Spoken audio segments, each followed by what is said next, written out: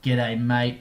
Welcome along to episode 36 of the Exponential Performance Podcast. It is so good to have you here. Today, we are talking about bumblebees and thoroughbred racehorses. More on that later. EPC coach Nick Taylor jumps into everything about protein. And then finally, I talk about tapering. How to arrive on the start line both fit and, most importantly, fresh and ready to rumble. Let's get into it. Welcome to the Exponential Performance Podcast. Join sports scientist and performance coach Maddie Graham to find out how to train smarter and maximize your performance no matter who you are. Mate, it's good to have you here for episode 36 of the Exponential Performance Podcast. I hope your week is off to a good start and your training towards your goals, whatever they may be, is going well. Now, if you follow Exponential Performance Coaching on Facebook, you may have seen that Jan Taylor, the athlete we had on the podcast in episode 10, recently completed a marathon down in Antarctica. And for Jan, if you have listened to episode 10, you will remember Jan. She went from being 138 kilos, she lost 63 kilos and started running ultra marathons. Now, 2 years ago, Jan went down to Antarctica for her final marathon for the 7 marathons on 7 continents challenge. It's a little challenge people do to run marathons around the world, one in every single continent, with Antarctica often being people's last one.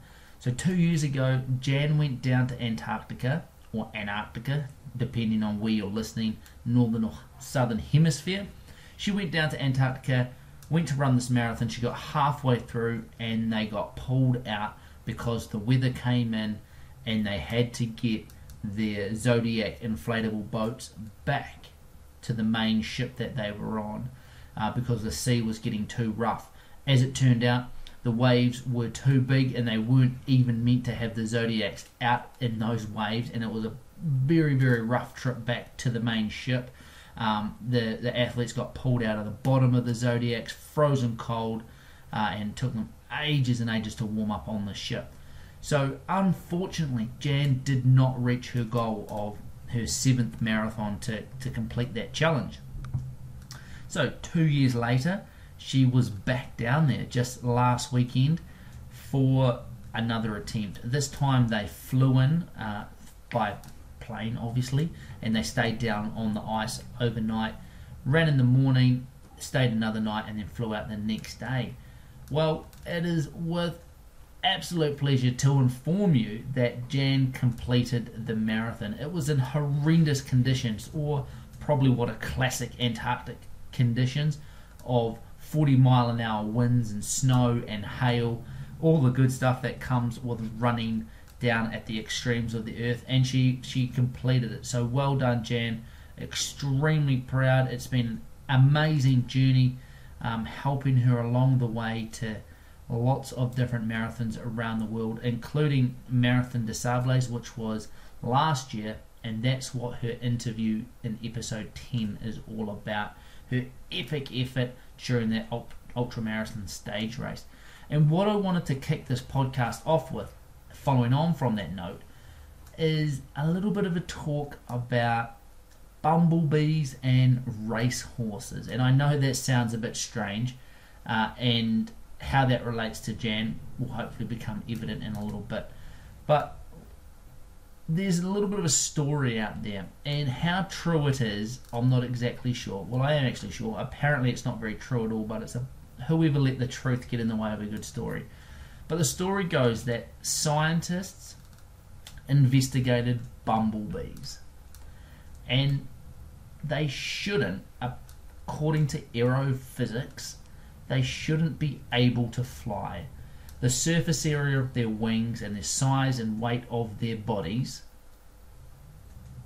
far outweigh each other, and it should be impossible for bumblebees to fly.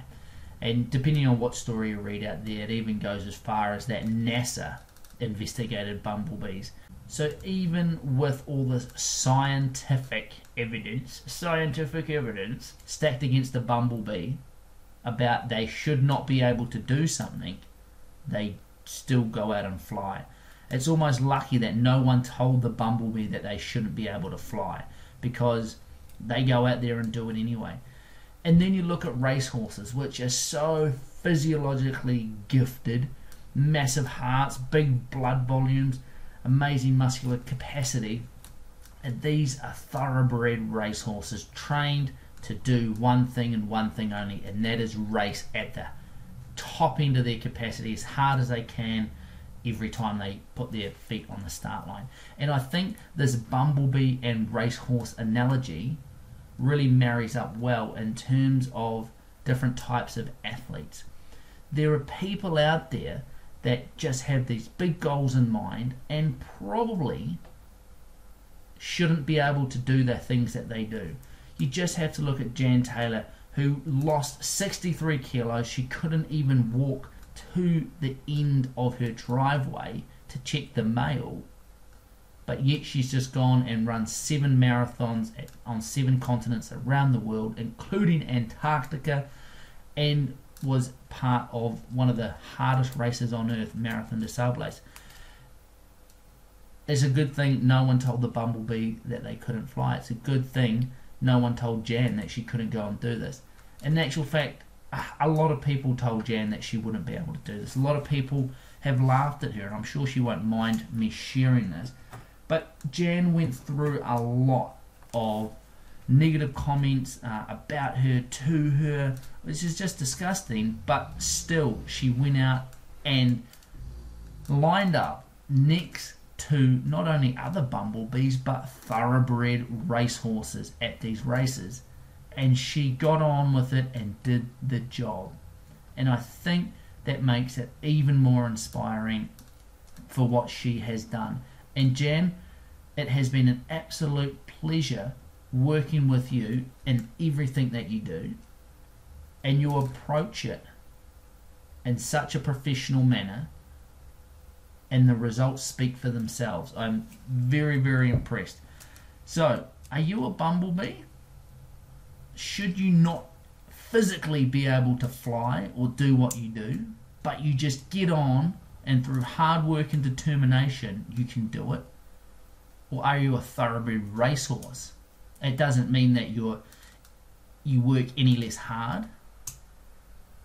that you don't push as much in training and in racing, but you go out there and you race to your limit. You push the physiological boundaries to their absolute limit. So I definitely think there's that difference between bumblebees and thoroughbreds, and I see it every day with the athletes that I meet. Which one's better? No specific one is any better than the other. It is just what it is. But if you are a bumblebee, keep going. Keep defying the odds. Keep smashing it. Ride those hills. Run those marathons. Do the shit that people say you shouldn't be able to do. And those thoroughbreds, keep pushing those limits. Keep pushing yourself beyond what you're capable of. Keep exploiting that physiology. Dig a little deeper, push a little harder. So yeah, I actually did look into that whole bumblebee not being able to fly thing, and apparently it dates back to, I don't know, quite a long time ago, when some engineer did a rough calculation on the back of a napkin apparently about a bumblebee's weight and size, and then the surface area of their wing, assuming that their wings are rigid and don't move. So a bumblebee shouldn't be able to glide, which they cannot do. But bumblebees can fly due to the lift generated in their beating wings. So a little bit of a spoiler alert for the story, but oh well, I like the story nonetheless, because when those fuzzy little bumblebees are buzzing around, banging into the windows, you do often wonder how they're able to fly. And to be honest, they can't fly very well. So if you're a bumblebee, keep getting on with it. So, with that behind us, we are going to jump in to Nick Taylor's nutrition segment for today, where he is going to talk about all things protein. Enjoy.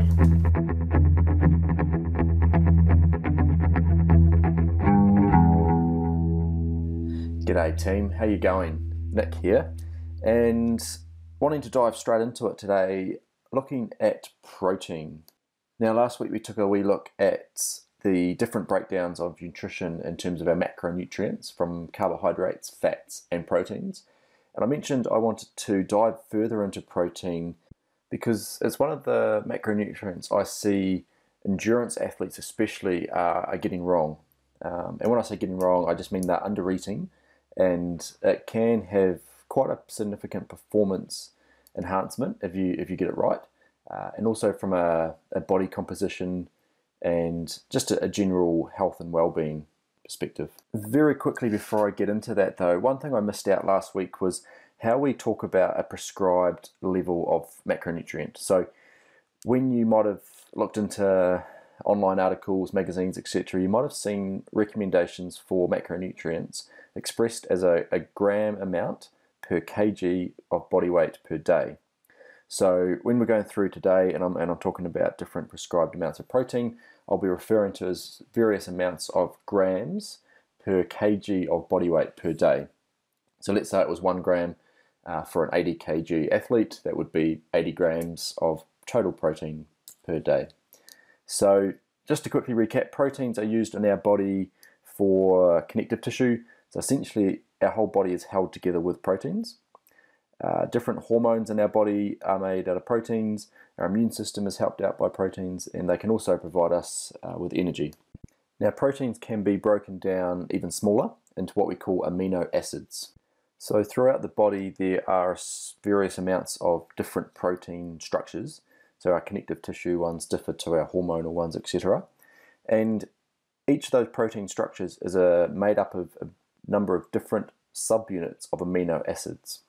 To simply put that, if you look at the word protein and you think about each individual letter being an amino acid, so you've got a P, an R, an O, so forth, they all come together to form the word protein, but individually they could be pulled apart and put back into what we call in our body the amino acid pool, and then used to make a different structure. So a different structure might have a P, a T, a G, and so forth. So it tends to be when we eat a form of protein, let's say chicken, it is broken down in the body into amino acids which enter the pool, and therefore they are used to make different structures when needed around the body.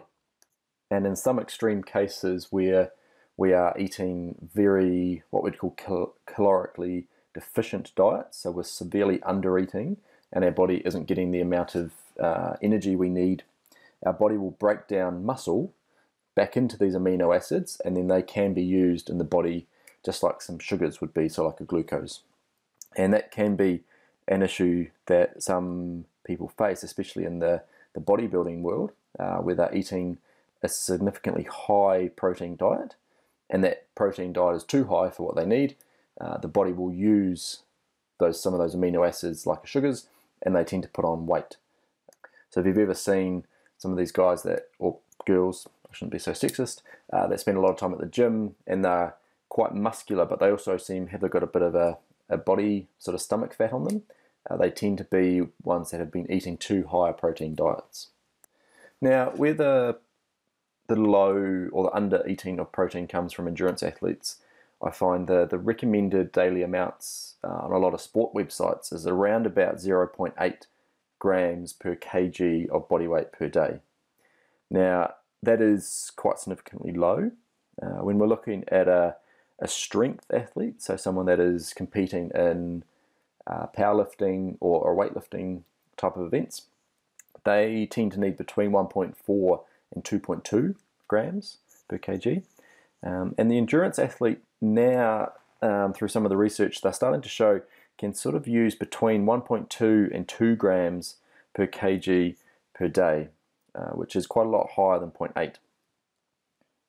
Now, you might be thinking 1.2 to 2 grams is quite a large spread, and it's going to depend individually, but also what sort of training you're doing on a weekly basis. So you might be in more of a strength phase, in which case you're going to use a little bit higher levels of protein. And also you might also be in a high volume stage. So you're doing 15, 20 hours of endurance exercise a week, which can be very, what we call catabolic on the body, which is putting the body into a state where it's breaking muscle down or breaking structures down, where protein can kind of help keep it in an anabolic or a building stage. So if we think about what proteins are used for in the body, when we have an adequate amount of protein going in, they can be really beneficial for helping us recover from exercise. They can help us increase our lean muscle mass, and they can also help with keeping our joints in good health. Obviously, it keeps our immune system going. And like I said, if we do ever need it, we can use it as an energy source. One area where a lot of people are familiar with using protein is post-exercise. And probably the interesting paradox to this is I find a lot of endurance athletes undereat their daily amount of protein, but they potentially overeat protein post-training. So if you have done a 90 minute to 3 hour training session, you might be looking at around 0.5 grams per kg of body weight of protein that needs to go in, or as close to the end of that session as possible. Whereas you might be looking at about the same, if not 2 times the amount of carbohydrate. So let's say you're an 80 kg male, you're going to use 0.5 grams per kg per body weight of protein, so 40-ish grams of protein, but you might even go for 75 to 80 grams of carbs to replenish your muscle glycogen. Because we have that amino acid pool sitting there, like I talked about, it's not as essential to top up with huge amounts following training. The only time it becomes paramount to nail that post-training nutrition number is if you're training again later that day, or you might be in a series of different events throughout a day where you kind of need to replenish and go again. Otherwise, it's more of a daily and a weekly accumulation effect. So you don't want to be overeating or undereating on a daily, weekly basis, but throughout the day, as long as you're getting in your total amounts, then that's most of the time going to be okay. So although I gave you the range of 1.2 to 2 grams, I tend to suggest most of the time a good ballpark figure is around 1.4 to 1.6 for most endurance athletes. Now some will be different than that, but that's a really good place to start and see how you find it. Can you handle that volume of protein? Can you handle the reduction potentially in your other calories? So maybe you have to reduce your carbohydrate and your fat intake just a little bit to enable the protein levels. And are you able to eat it all in food is the other question. So there's a lot of protein supplements on the market as well. And we could talk about protein supplements for about 5 continuous weeks straight on the podcast. The general rule of thumb is there's 2 types. You've got a whey protein and you've got a vegetarian protein. Whey proteins tend to be a bit better absorbed, therefore they're going to give you a potentially increase in muscle protein quicker. However, vegetarian protein, so tends to be pea and rice, at the moment are being shown to be almost as effective at replacing muscle proteins and stimulating muscle growth. So to save me rambling on for too much longer around supplements, a general rule of thumb that I would use is to, if you need to use a supplement to get that extra protein, and use it for 1 or 2 scoops a day. So you're looking at between 25 and 50 grams of protein coming from a supplement per day. You might want to try a whey protein to start with. If that doesn't agree with your stomach, or it doesn't agree with everybody, jump to a vegetarian. I personally prefer vegetarian. I find they make me a bit fuller, but also it's a lot more gentler on the system, so you don't get any bloating or gas caused from it. And a good place to pop along to is nutritiondata.self.com, and that's a really good website for throwing in a whole bunch of different foods and different amounts of that food and working out the protein levels. So you can throw in, for example, 100 grams of roast chicken. It's going to give you about 30 grams of protein. So therefore, you know when you're preparing your meals roughly what you're going to need. Another option is to use the likes of MyFitnessPal, which is an app where you can scan barcodes of food and you can enter in different amounts. And that's going to give you a rough indication too of how much protein you're getting on a daily basis. So hopefully that's starting to build a bit of a picture as to how we can break down these macronutrients and look at what we're eating on a daily or weekly basis and make sure we're getting adequate amounts. So just to recap, like I said, endurance athletes could range from 1.2 to 2 grams of protein per day. I suggest 1.4 to 1.6 to be kind of an optimal range for most people. Bearing in mind there will be some individual differences there. And if you're a strength-based athlete, which I'm not sure how many of them are listening to an endurance sport podcast, but you'd be looking in that kind of 1.4 to 2.2. And people that are looking to actually put on muscle mass, which I didn't mention before, you're really looking at more than 2 grams per kg per body weight per day, which is starting to get a lot of protein. But as per usual, if you have any questions, let us know. If you also want some advice on various forms of protein, drop us an email and we'll do our best to help you out. Have a good week.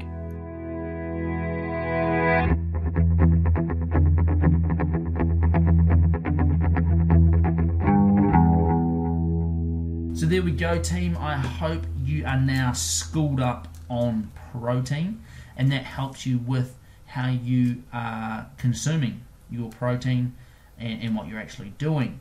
Like Nick said, if you have any questions, feel free to fire them through and we will do our best to answer them.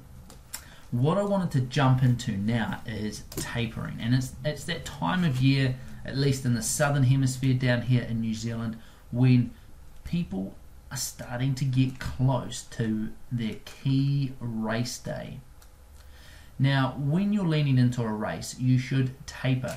Now, hopefully most people are aware of that. And what is a taper? It is simply a decrease in your training load to allow your body to freshen up. Obviously, we train to develop fitness. And fitness is great, and you want to be as fit as possible on race day. But on race day, you also want to be as fresh as possible. So the aim of a taper is to allow that to occur. Allow that fitness to be as high as possible, while freshness is still as high as possible as well. When you are fit and when you are fresh, you are in your ideal performance state. So if you are a user of Training Peaks and you have a look at your performance management chart, you'll be able to see the blue line, chronic training load. So ideally on race day, we want chronic training load to be as high as possible. Now, as soon as you start decreasing your training load, your blue line or chronic training load is going to start to plateau and then eventually start to go down. And a lot of people freak out about that because they feel that they're losing fitness. Oh, I can't lose any fitness, I need to go and smash in some more training. Well, the thing is we want our yellow line on Training Peaks. If you're looking at your performance management chart, we want that to come up, and we want that to be above 0, somewhere around plus 10 to plus 15, or at least trending in that direction. And this here will increase faster than your fitness decreases. So fitness decreases quite slowly in comparison to fatigue. So what we want to do is decrease our fatigue, and we want to increase our freshness while maintaining our fitness. And the way we do that in a taper is by decreasing the duration of your training, so how long you train, but maintaining the intensity. Now, how long should you taper for? I don't want to get too caught up in the science around tapering today, but I can do if people request it. But how long should you taper for? Well, it depends on the length of your race. The longer the race and the more important your race is to you, the longer you should taper. So for a long endurance event, you're looking at potentially around 14 to 15 days, so a couple of weeks. Whereas if you've got a shorter, high intensity race, then you can shorten that up to a week or 7 days. So it really does depend on the event itself, and we could dig into that a little bit more if people wanted. So what you want to do starting off is you want to decrease the duration of your training, so you're training less but maintaining the intensity, so you're still training relatively hard. This helps maintain all of the anaerobic adaptations and the neuromuscular adaptations that are required to give you a high performing race speed, so to speak. And then as you get closer to the race, that duration wants to decrease even more, and also your intensity starts to drop off as well, so that you are standing on the start line fresh but also fit, because we've maintained that fitness. Now, I have been getting a massive amounts of emails over the last couple of days about people saying, oh, this taper is driving me crazy. I hate tapering. I feel like I should be doing more. I want to be doing more. I'm just going to go out and do more. And this is very common. This is very common, especially in athletes that are new to endurance racing, or again have gotten into endurance racing from a weight loss background, where the focus is all about more. Whereas if you talk to a seasoned endurance athlete, they will be looking forward to their taper. They can't wait for their taper to kick in so that they can take some time off and let their body recover. And as soon as as soon as you know what you're trying to achieve in your taper, it means taking that recovery time is a lot easier. And there's a wee saying which I kind of like, and that's all that you can do in your taper is too much. So all you can do is you can do too much, which pretty much says don't do anything. I like this saying because it really emphasizes that you need the recovery. But in essence, it's not actually about doing nothing. So what should you be doing? Or I guess another question is, why should you be doing anything if recovery is so important? So we want to keep some level of training in there, and we really want to focus on that intensity to maintain, one, that neuromuscular activation. So we want to maintain the muscles and the nerves that fire those muscles moving in the correct sequence, so that on race day those movement patterns or that muscle memory is nice and smooth and efficient. We want to maintain that sharpness or that race readiness, or beat off any sluggishness. You probably felt this yourself. If you haven't trained for a few days and then you jump back into a session, you probably feel quite sluggish. Your legs don't quite work the same. You're just not quite there. And that is often because your body is so used to regular physical movement, regular training, that when you stop, it is actually foreign for your body not to be moving in those movement patterns anymore. So everything starts to stiffen up. And when you start to get back into it, those neuromuscular pathways, that muscle memory isn't quite as sharp as it used to be. So by keeping some training load in there, it allows us to maintain that freshness, that sharpness, that spring in our step, so to speak. Often over a taper, people can start to get sick. Why is this? Well, often over a taper, stress can be quite high, and we've talked about stress in previous podcasts. But what happens is, sure, your training load might be decreased, but all of this stuff that you've got to get done before race day suddenly shoots through the roof. You've got all your gear prep, you've got to get everything squared away at work before you take the long weekend off. You've got to get everything sorted at home before you take the long weekend off. You've got to get your bike serviced, you've got to get all your kit together, you've got to find those last minute nutrition products that you had planned to get weeks ago but it fell through because you were too busy training. All of this stuff adds stress. And when we are stressed, our body produces cortisol, which suppresses our immune system. With the suppression in our immune system, we open ourselves up to illness. So over your taper, it's really, really important that you try and decrease your overall stress load so that you don't open yourself up to that illness and injury. A lot of people find they get quite stiff when they taper. They find everything starts to tighten up. They feel achy. And again, this is because our body is used to going through standard movement patterns on a regular basis with our training. So as soon as we stop doing that regular training from our taper, because we've decreased the training load, then we start to stiffen up. So over your taper period, as your training load decreases, you really want to focus on stretching and rolling to maintain that movement, to keep those tissues loose and to keep everything moving well. And that's really important as well, why you wouldn't just stop training for a taper. You still maintain some degree of training all the way through, and especially the day before race day, so that your body is moving well, it's ready to go, it knows what to expect. It's not just to turn the tap off and then expect to turn the tap on full noise on race day. It won't like it one little bit.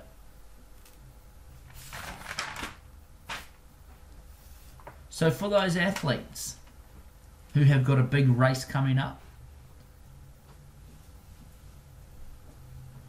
and you haven't even thought about a taper yet, make sure you start thinking about tapering your training for your race. Or if you've outsourced that thinking to a coach, make sure you think about why your coach is getting you to taper. And think about it and enjoy it and embrace it, rather than getting all negative around about how you feel that you should be doing more training. Because you shouldn't be doing more training during your taper. You should be doing less. You should be getting more rest. You are fit. It's not like an exam where you can make up for lost time. If you haven't done the training already, it's too late. It's too late. You can't cram in training leading into a race during your taper period. All you're going to end up doing is overcooking the turkey. And it's a lot better to have an undercooked turkey on the start line but being fresh than going in completely overcooked. Because when that gun goes, or that starting hooter blows, that's where fitness meets freshness. And freshness is one of the most important things if you want to perform at a high level. So make sure you get that rest, you maintain that training intensity while balancing it with that recovery time. Take care of your nutrition and your hydration, get some extra sleep, decrease that rest, and get ready for that starting gun to go, so you can lock yourself in the hurt box and push yourself beyond what you could ever imagine. If you've got any more questions about tapering, feel free to send them in. I'll be happy to dig into it a little deeper. Just remember, send those questions in via voice message. I'd love to get those on the podcast to share with everybody out there. If you've got more specific questions that you want me to answer, but you don't want them answered in the public forum of this podcast or a blog post or a video, send me a Reach Me request. A Reach Me request will be responded to by me either via text response on the computer, an email, or a short video for a small fee that just helps cover my time. It's a very cost-effective way of getting specific advice from me, so you can get quality information to help you towards your goals. So if you've got any questions, either A, for the podcast, or B, more specifically for you, not on the public forum, feel free to contact me. Otherwise, until next week, get out there and train hard. Be the bumblebee, train hard, even if you're not designed to fly. But remember, train smart. I'll talk to you next week.